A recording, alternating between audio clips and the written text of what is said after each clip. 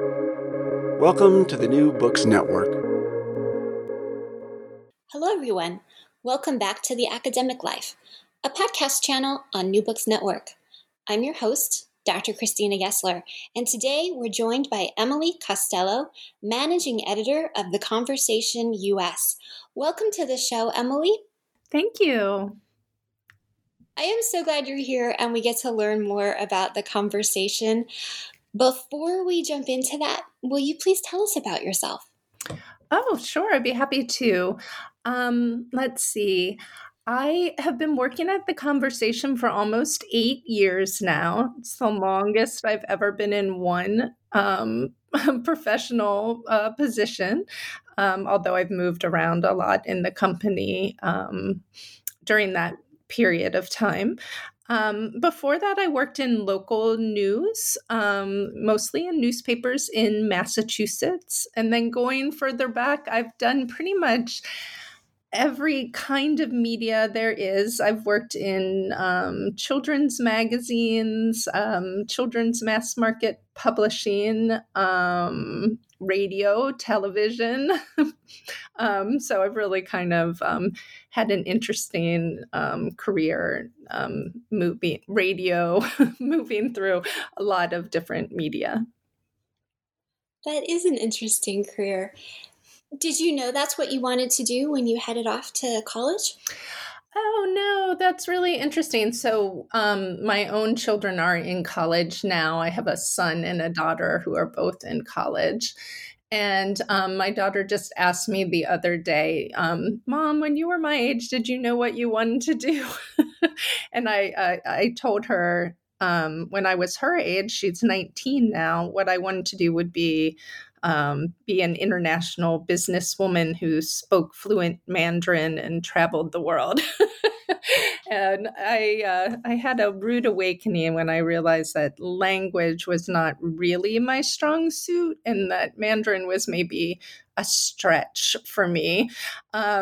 So I got into my career fairly organically when I graduated from college. I took a job. I attended college at Barnard College in New York City. I was offered a job in children's publishing, and it sounded fun and interesting and was an opportunity to stay in New York. And from there was pretty much one thing leading to the next. Yeah, more of a voyage of discovery than a plan. But it sounds like you have a real feel for communication and how the written word lands with an audience. I'd like to think so, yes. It's sometimes easy for outsiders to say, well, someone's got a special talent in that, or they're just good at it. Writing is work, communicating well is work. How did you develop the skills to be an editor and to help other people express their opinions and their knowledge in the written form? I think what's important for writing is to enjoy it.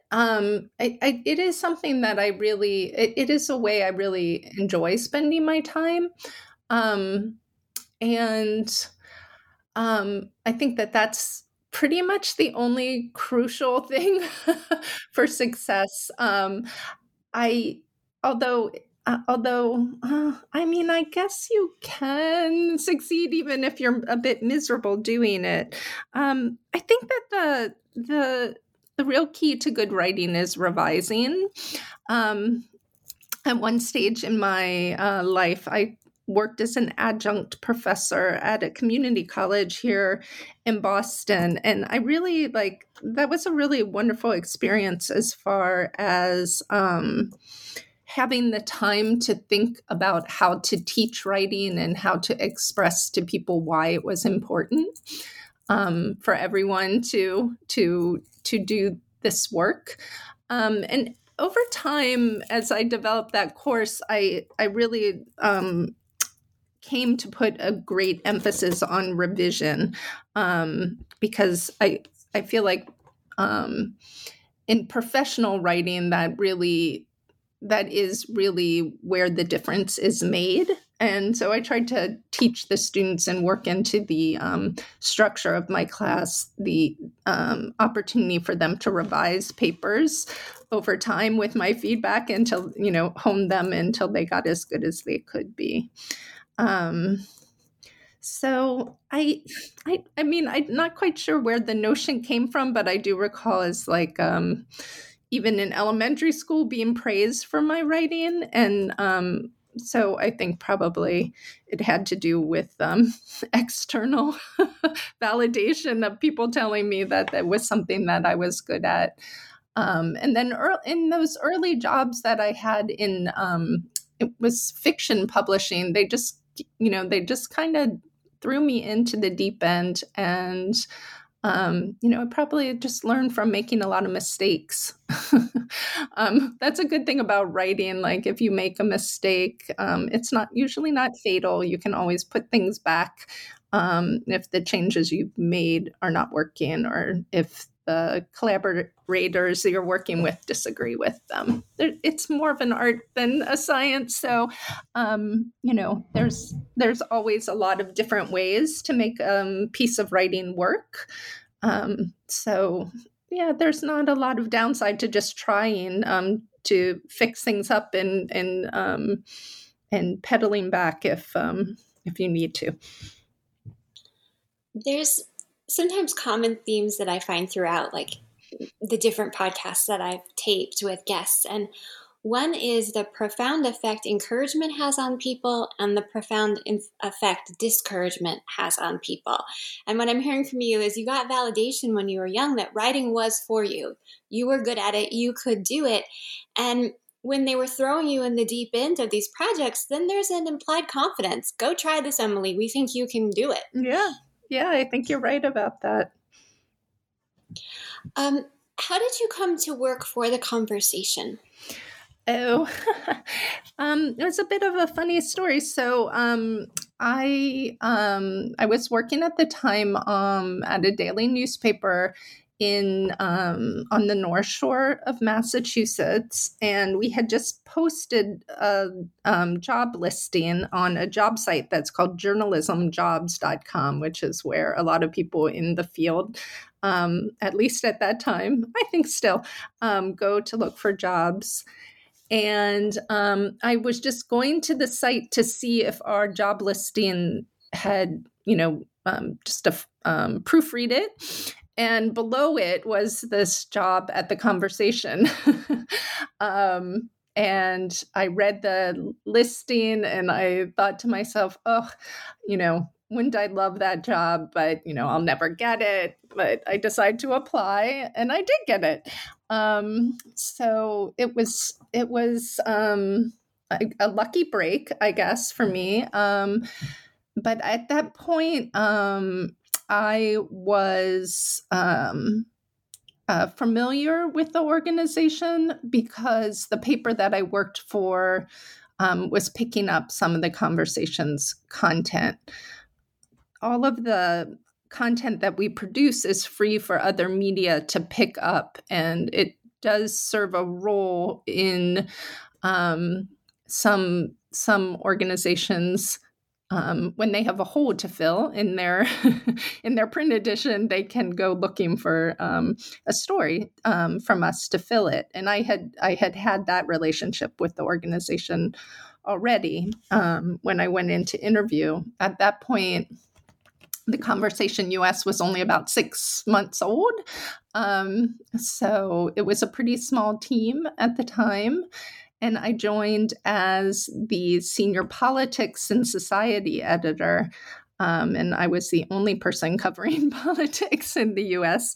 And so it was very interesting time to join, talk about being thrown in the deep end. It was my task to figure out how to cover the 2016 election under the Conversations model. And that was a lot of fun. The Conversation started abroad, is that right? Yes, that's right. It started in Australia and has since grown to it depends on how you count, but 8 or 9 editions across the world. The US was the third edition to come on, and we were founded in 2015, in October of 2015. For listeners who haven't familiarized themselves yet with the conversation, I know I'm new to finding it, so welcome. And I'm enjoying the articles that I'm reading, and I've interviewed scholars who've written for you, so it's been fun to learn about the conversation.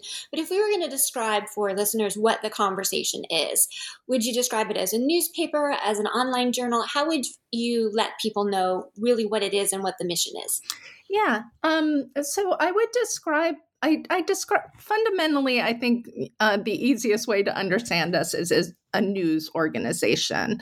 We're a news organization with some particular characteristics that are important. We're mission driven, and we're a nonprofit. Our mission is to democratize knowledge. So what that means is that we work to unlock the academic research to bring it to audiences across America. So the idea is essentially every one of our stories has the element of an academic and a journalist working together to create content for a general audience. And it takes many forms. If you think about the model as being that simple, we really try to innovate within that model and think about, how can we take these collaborations and do different, interesting things with them? So we have some editors who work primarily with researchers on science as it emerges, like very cutting edge science. Taking journal articles that are quite dense and hard to understand and writing them in a way that a lay reader can understand the science and also understand the importance of the findings. And then we have editors, who work, with researchers who are studying political movements or are studying things in the humanities. It really goes across a broad sort of range of topics and approaches. And how do these collaborations come about? There's a little portal on your website where it says something like "Write for Us." How does this come about? Yeah, well, 2 ways. So, seeing how we're a news organization, every morning we have a news meeting where my editors meet and we talk about the news of the day. Actually, the whole staff meets and we pitch ideas to each other and talk about the things that we want to cover. So we have about 20 editors and about 32 people on staff altogether. And so at the end of that, discussion, the editors will go out and we call it chasing. They'll start trying to pursue the stories that we all agreed would be interesting to bring to the public. That's like a traditional way for news organizations to start their day, and we've adapted that practice. And then the other way is that is through that portal that you saw on our website. Academics from around the country send us their pitches as well, and we read them all, and we commission some of those stories as well. And this is a free publication that's available without a subscription. Yes. Do the scholars then also work pro bono for you? Yeah, they do. So essentially no money changes hands in any of our relationships. So the stories are free for the public to read, and so they can either find them on our website, or a really good way to to interact with our content is to sign up for one of our newsletters. And then they're free for other media to pick up. So I alluded to that at the beginning, that, we really want to encourage other media and support and nurture other media by having them pick up our content and have it enhance their own publications. And the scholars write for us for free. We only work with scholars who are affiliated with universities. So in general, they think of it as part of their either professional development or their community outreach or their publication work. So they tend to think of it as work that supports their job as academics. You mentioned you have these meetings in the morning and you all brainstorm what you want for new content. Yeah. What is the timeline for that, from when you have one of those pitch meetings in the morning to when that piece will end up published by the conversation? Yeah. So it really varies. I have two editors who are working on what we call moving news, or you might call it breaking news, and they really try to move stories during as news is emerging, and often they can move a story in 3 to 6 hours, so during the same workday. Today, as we're recording, the top story sort of leading the news in the U.S. is the shutdown of air travel because of problems with the FAA. So they're chasing that story now, and may move something on that today. But most of my editors are working on stories that are more news analysis or explanatory pieces, which usually have a little bit longer gestation. I would say most of them maybe 2 or 3 days. I don't know if we'll have a moving news story today on the disruption in air travel, but I'm pretty sure we'll have something that will move within a couple of days that will explain some more of the context, like what the funding to the FAA looks like, how old the computer systems are, something that once we know more about what's happening, something that explains more of the context and helps people understand how we ended up in this position today. And then some pieces are very long in coming. Some of the work that we do are what would be considered features. So they have, they are less tied to the news, but they're just really interesting things that are happening, or broader pieces about trends and things like that. And those could take a couple weeks or even a couple of months from the idea stage to publication. You mentioned that scholars can submit a pitch through the website, and that a lot of the work that you do, you consider collaborations. How do the collaborations come about? So I consider every article is really a collaboration between an editor and the scholar that they're working with.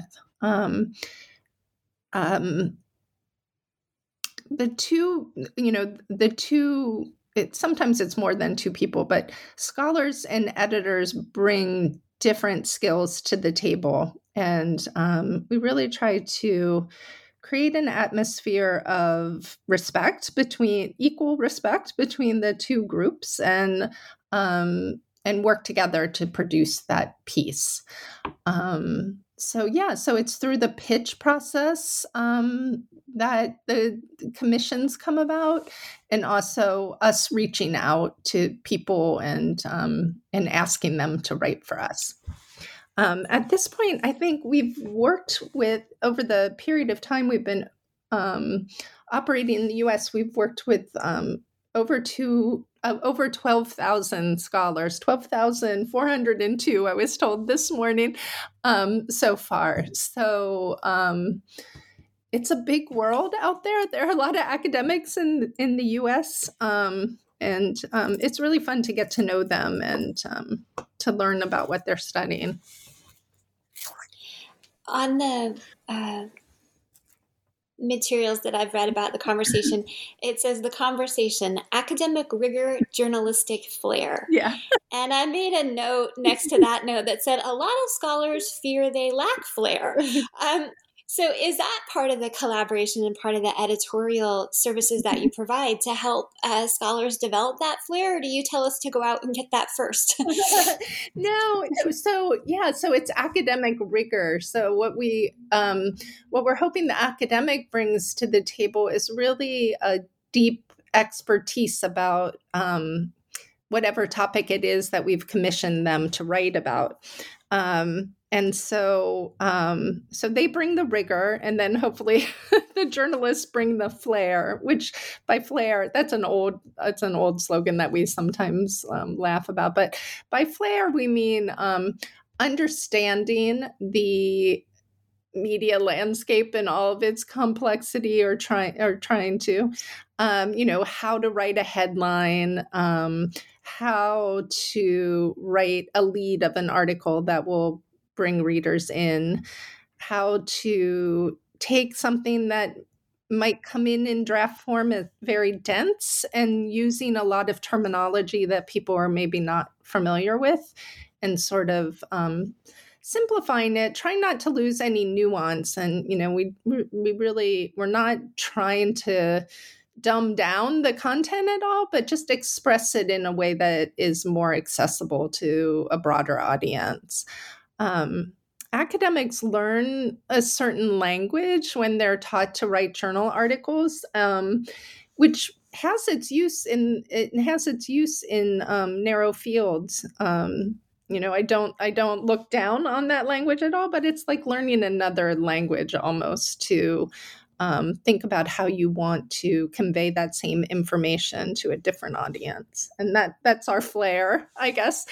I will say that, like I said, that's sort of like an old motto of ours that we've moved away from a little bit, because it, I think that it emphasizes a dichotomy that's not really reflective of reality. A lot of academics are very talented writers and bring plenty of flair of their own to the table. So, I don't know, that maybe I think is a little bit off the mark. I know a lot of scholars who feel like we spent much of grad school learning how to be awful writers, that we went in loving books and loving knowledge and being able to have clear communication with people around us. And we graduated just really unclear how to talk to real people anymore, and how to make something make sense to a wide audience. And there's a lot of frustration in that we learned how to talk to a very insular group very well. And we know all these things we're so geeked out about. We're so passionate about it. And we are the person you probably want to move away from at any party or gathering, because if you ask us, we will somehow accidentally make it sound as complicated or as boring as possible. And we're all puzzled, like, but it's so interesting. Oh, you really have to leave? Okay.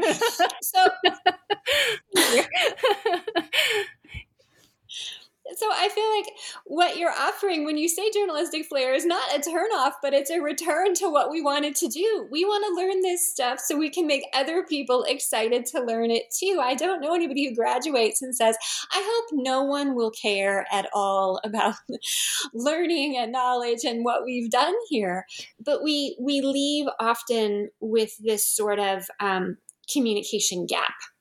Yeah, no, I mean, I think you put your finger on something that's really, really important. And, even though, like, our primary mission at the conversation is to get this information out to the public. Like, I try to keep that reader foremost in my mind in my job. There are a lot of knockoff benefits of the work that we do, and some of them, that we developed that we didn't. That we discovered as we started to do this work. So one of the things is, like I said early on, I really think writing is a wonderful tool for all sorts of people. And one of the reasons is there's something about the process of writing something and trying to articulate it very simply that clarifies your own thinking. Writing is I think in some ways just another way of thinking. So I had scholars. I remember a scholar at the University of South Carolina who said to me, after I published my piece with you, my students were able to understand my work and connect with it in a way that they never had from my lectures. And they saw it republished in Slate, which they all read. And like my coolness quotient went way up with them. And I just felt so much more affirmed as a teacher, because I felt like I was making a connection with them that had been lacking before. So that's a really wonderful outcome. And then often, I think the questions that we ask as editors and as really curious, supportive collaborators sometimes just push academics into new ways of thinking about inquiries they're making, their research focus. And it does, I think a lot of people do, not everyone. I mean, like I said, a lot of academics already are quite skilled writers, but the ones who have been struggling to write in a way that's accessible, that hopefully they learn a little bit about doing that on their own from working with us. Sometimes we come across somewhat obscure academics and we publish a bunch of pieces with them, and they become famous academics who are, who publish op-eds in major newspapers and appear on talk shows. So it's a little bit of a learning process of how to communicate. I was thinking as you were talking about op-eds, and I know there's one project, and off the top of my head, I'll misname it, but the purpose of it is to teach scholars how to write op-eds through workshops. But those are only available on a very few campuses. Does the conversation ever offer any workshops over Zoom, or do you want to take the suggestion now that we would like you to? Yeah, I think you're thinking of the op-ed project, which is a wonderful organization that we worked with a lot in the beginning. They supported us a lot when we were getting started. We do. So I will just say, like, so it's important to understand the editorial voice of the conversation. And we are trying to produce what we call explanatory journalism, or you could think of it as news analysis or explainers. They're not traditional op-eds, although you sometimes find them on op-ed pages. But a traditional op-ed is much more about telling people what to think or exhorting them to some sort of action. And we really are looking for things that are more evidence-based arguments. So more explanatory. We like to make the argument and show all the citations, and then sort of, sometimes we say, let the reader draw their own conclusions from the evidence we've provided to them. So our content is a little bit different than op-eds, and sometimes, often it's more comfortable for academics to write for us than to write for op-eds because they struggle to adopt that position of like telling people what should happen or what the government needs to do. They're more comfortable like laying out evidence, which is what we allow them to do. We do offer workshops. Part of our funding model is that we have member organizations who support our mission, and in exchange, they get things like workshops for their faculty. And we have about 72 U.S. universities who are members of the conversation. And so we do a lot of workshops for folks like that. People who are academics could, go on our website and look for their school name at the bottom of the website to see if their school is a member of the conversation, or ask their communications staff if they're a member, if they're interested in workshops. What's a typical day like for you as an editor? I spend a lot of time answering Slacks from the staff. I'm in a supervisory role as managing editor. All of our editors either report directly or indirectly to me. So my job is solving problems for them, answering questions for them, setting policies to help guide our work, training people, and sort of guiding our coverage, deciding what we're going to cover and what we're not going to cover.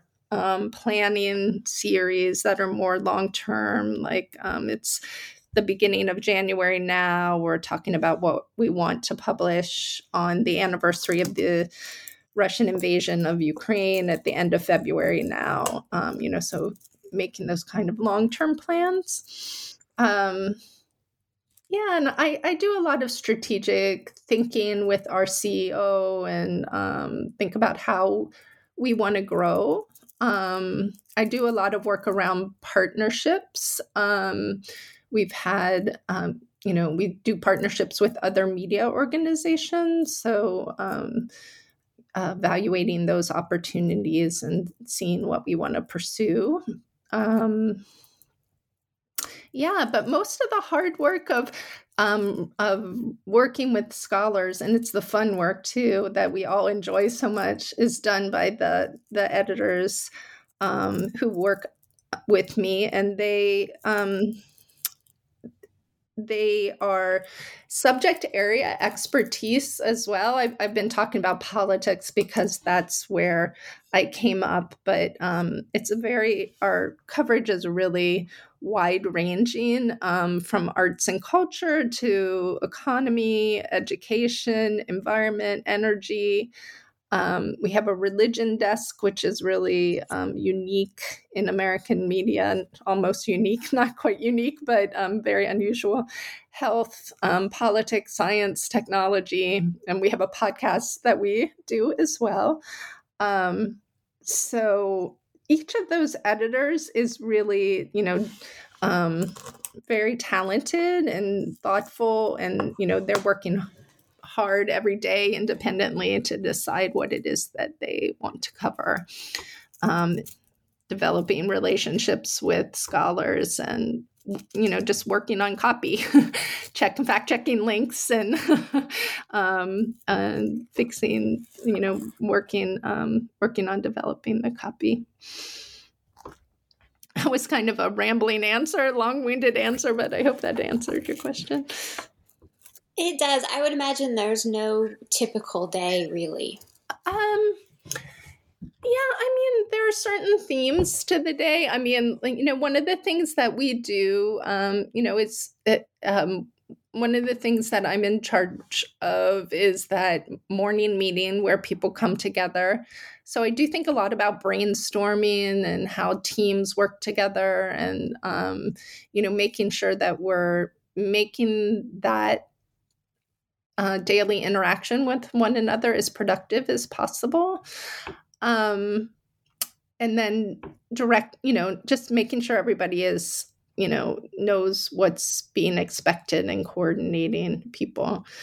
One of the expectations we have of our editors is when they want to commission a piece, that they'll get on the phone and explain our model to the scholar, and talk through their research with them. And that's one of the most fun things that we get to do. I think it's something that I particularly enjoy. I think I would probably enjoy coming across you at a at a cocktail party, and I would be interested in hearing about your research. It's really interesting to talk to academics about what they're studying and think about how, what an average person would want to know about that, and trying to frame up their research in a way that will work for a general audience. There are very few people who are studying something that's so obscure or narrow that it doesn't have some, you can't kind of pull an interesting story out of what they're doing. And occasionally you come across a researcher who just is sitting on like the most important thing for people to know about, and just don't realize it even. So that's really fun when you discover someone like that. What do you like to read? Or do you have time?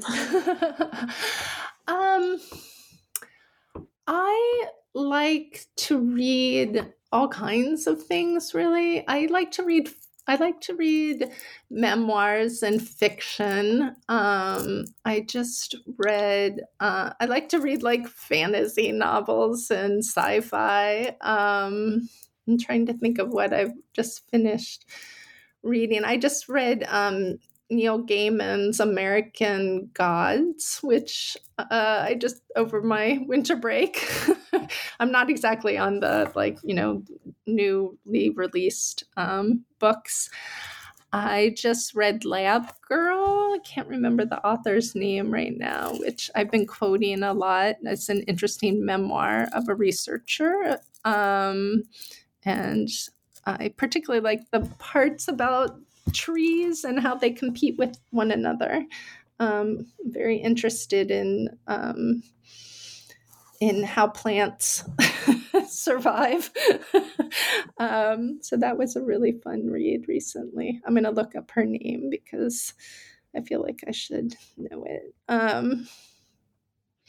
So, yeah.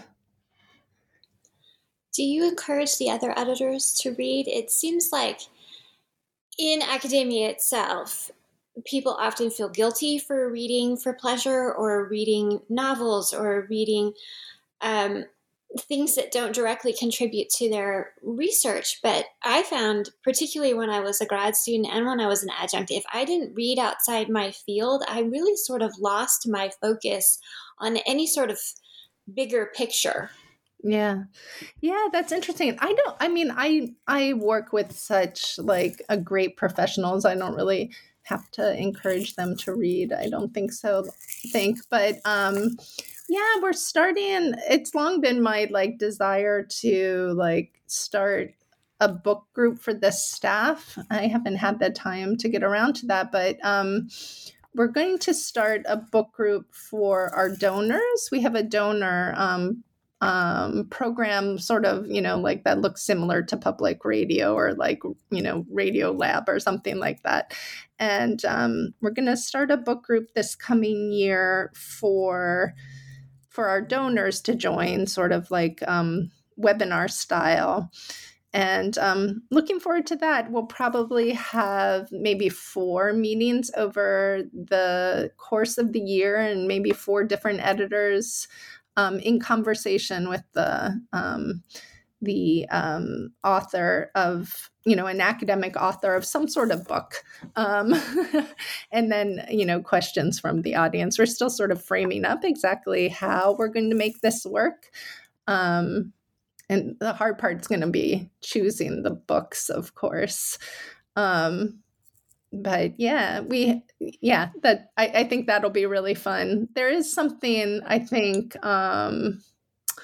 special about the experience of reading a book in a group so that you can all discuss it at the same time. Is like an experience you kind of lose once you leave school, unless you like really work at recreating it. And yeah, a lot of people do that work. I was recently meeting with a friend of mine who's in her 90s. She lives in a retirement community, and they have like one book that they all read and discuss at the same time. So it should be fun to do that for the conversation community too. And you're located in Massachusetts. Are all of your editors and staff located there as well, or is this morning meeting partly virtually and partly in person? How does this work? Yeah, we do it on Zoom. When we started, most of us were in Boston. At the beginning of the pandemic, even before that, we started to like spread out our hiring more. But then when the pandemic hit, a lot of people did sort of move out of the places that they have been living. So our staff is across the country now. We have 3 people in California and 1 in Oregon. Oops, my phone's ringing. Sorry. Yeah, we have people across the country, really. So, we have 1 person in Colorado, DC, Boston, New York. So yeah, we're spreading out a bit. It seems like that might be an accidental asset. I think I don't know if it's accidental, but it's definitely an asset. The perspective that people bring from different parts of the country is very useful. Different stories that are big in one part of the nation maybe aren't reaching our ears here in Boston. It gives you access to a broader talent pool when you're hiring, if you're not limiting it to one geographical place. So I think it's definitely a good idea. How do you do community building then? You said how you handle the morning meeting is very important to you, and you do a lot of brainstorming and strategic thinking. What sort of ways do you build community when the staff has a virtual community? Oh, you mean within the staff itself? Yeah. Yeah. It's difficult. I know. I'm going to be honest, like, especially now that we're emphasizing work from home. It can be, we do sometimes struggle with people feeling isolated. We try to be flexible, I guess, because what works for one employee doesn't work for someone else. Some people really feel the need to be in offices with coworkers, and we try to make that possible for people who want that. And then there are some people who really prefer to work from home, and we try to accommodate that as much as possible as well.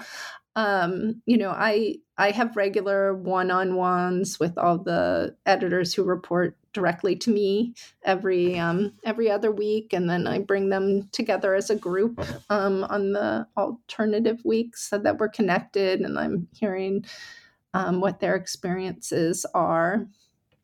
And then we have one meeting a year. We weren't able to do it during the pandemic, but we do have one meeting a year where we bring the whole team together, and we were able to bring that practice back this year. And we had all 33 members of the staff come to Boston and play some candle pin bowling and eat pizza together. And that was really good. There are some people I've been working with for some time that I had never met in person before that meeting. So,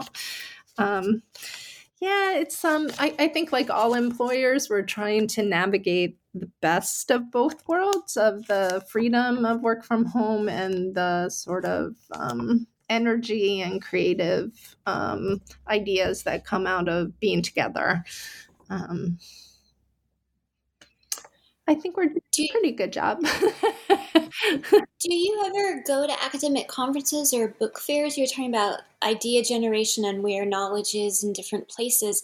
Are those places that you go, or do you really rely mostly on online research to find scholars? Yeah. So when there's not a pandemic, we encourage all the editors to try to go to 2 academic conferences a year. Obviously, that fell off a lot when a lot of them were canceled or went online.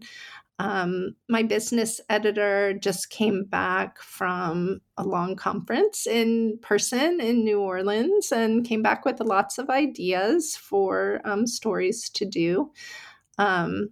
So yeah, and I when I was in a less like management role and more working on stories, I would go to the sociologists conference or the historians conference and meet people and just listen to ideas and educate myself about what people are studying and what seemed interesting, and just get to see another part of the country also. Meet a lot of people. So yeah, we go to conferences, and we've tried to present at the conferences as well too, because that's a really great venue for us to do a little talent scouting and raise awareness of the opportunity to write for the conversation. It's it really is a good opportunity for academics for the professional development reasons that we hit on earlier.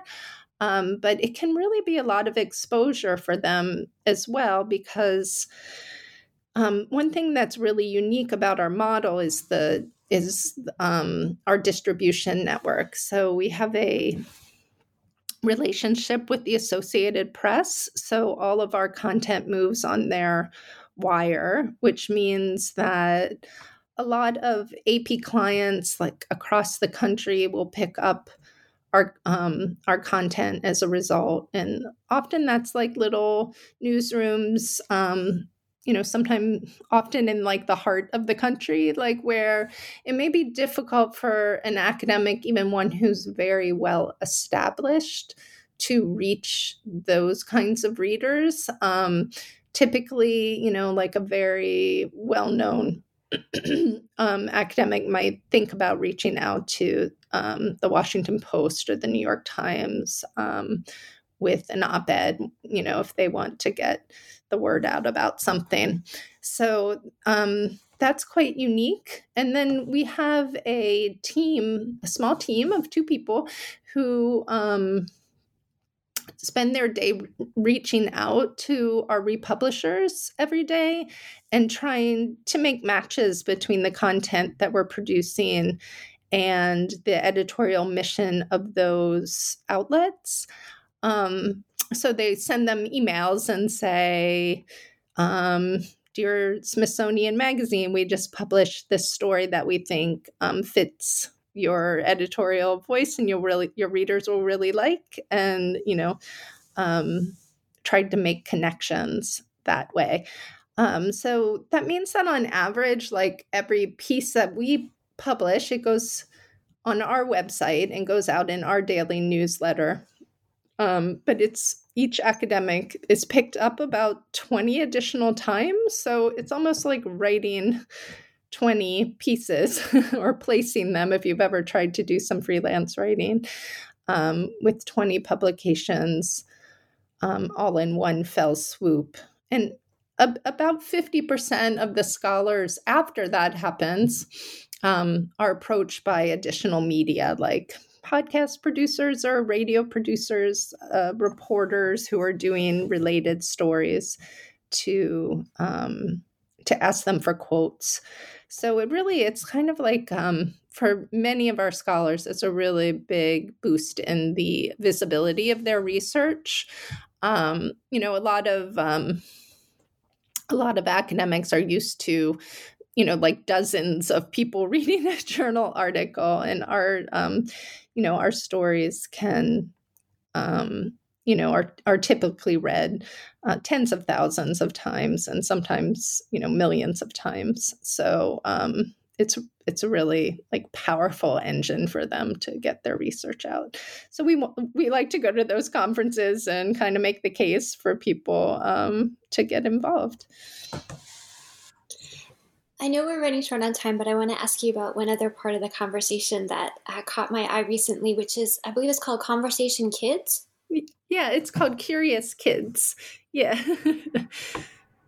Yeah, Curious Kids is, we have some special content types, and Curious Kids is, it's essentially a column, meaning a regular feature that we produce that is kids' questions answered by experts. So they're actual kids' questions that get sent in. That gets sent in to us by kids, and then we scout out a professor to answer it. And that goes through our usual distribution channels, and sometimes they're the most popular stories that we produce. We've had a couple. I think I'm correct in saying, break the million reads mark. One was about why barns are red. And then we have one about what would happen if everyone sat in the ocean at the same time. Yeah, so those are really fun. What do you hope this episode sparks for listeners?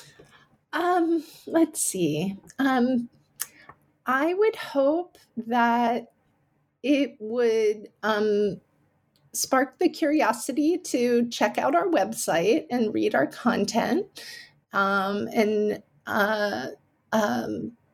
see if you like what's there. Consider signing up for our newsletter if you like what you see.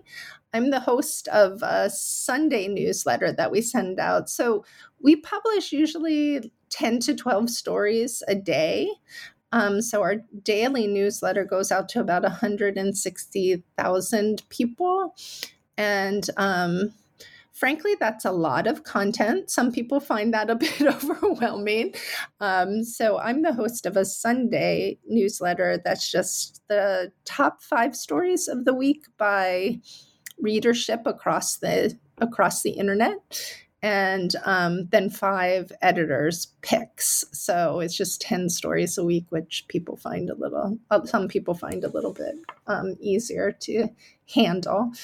And then we have some specialty newsletters as well on like science headlines, politics headlines, and we have a religion newsletter that it's not, it's about the importance of religious belief in politics and art and culture across the planet. We produce in collaboration with the AP and an organization called Religion News Service. So that's another thing that you can sign up for. And if you're an academic, I would really hope that you would try pitching us a story through the portal on our website. If you have something that you would like to share with the world. Emily Costello, thank you so much for being here today and telling us about the Conversation US. I'm Dr. Christina Gessler. This is The Academic Life on New Books Network. Thank you. Thank you. Please join us again.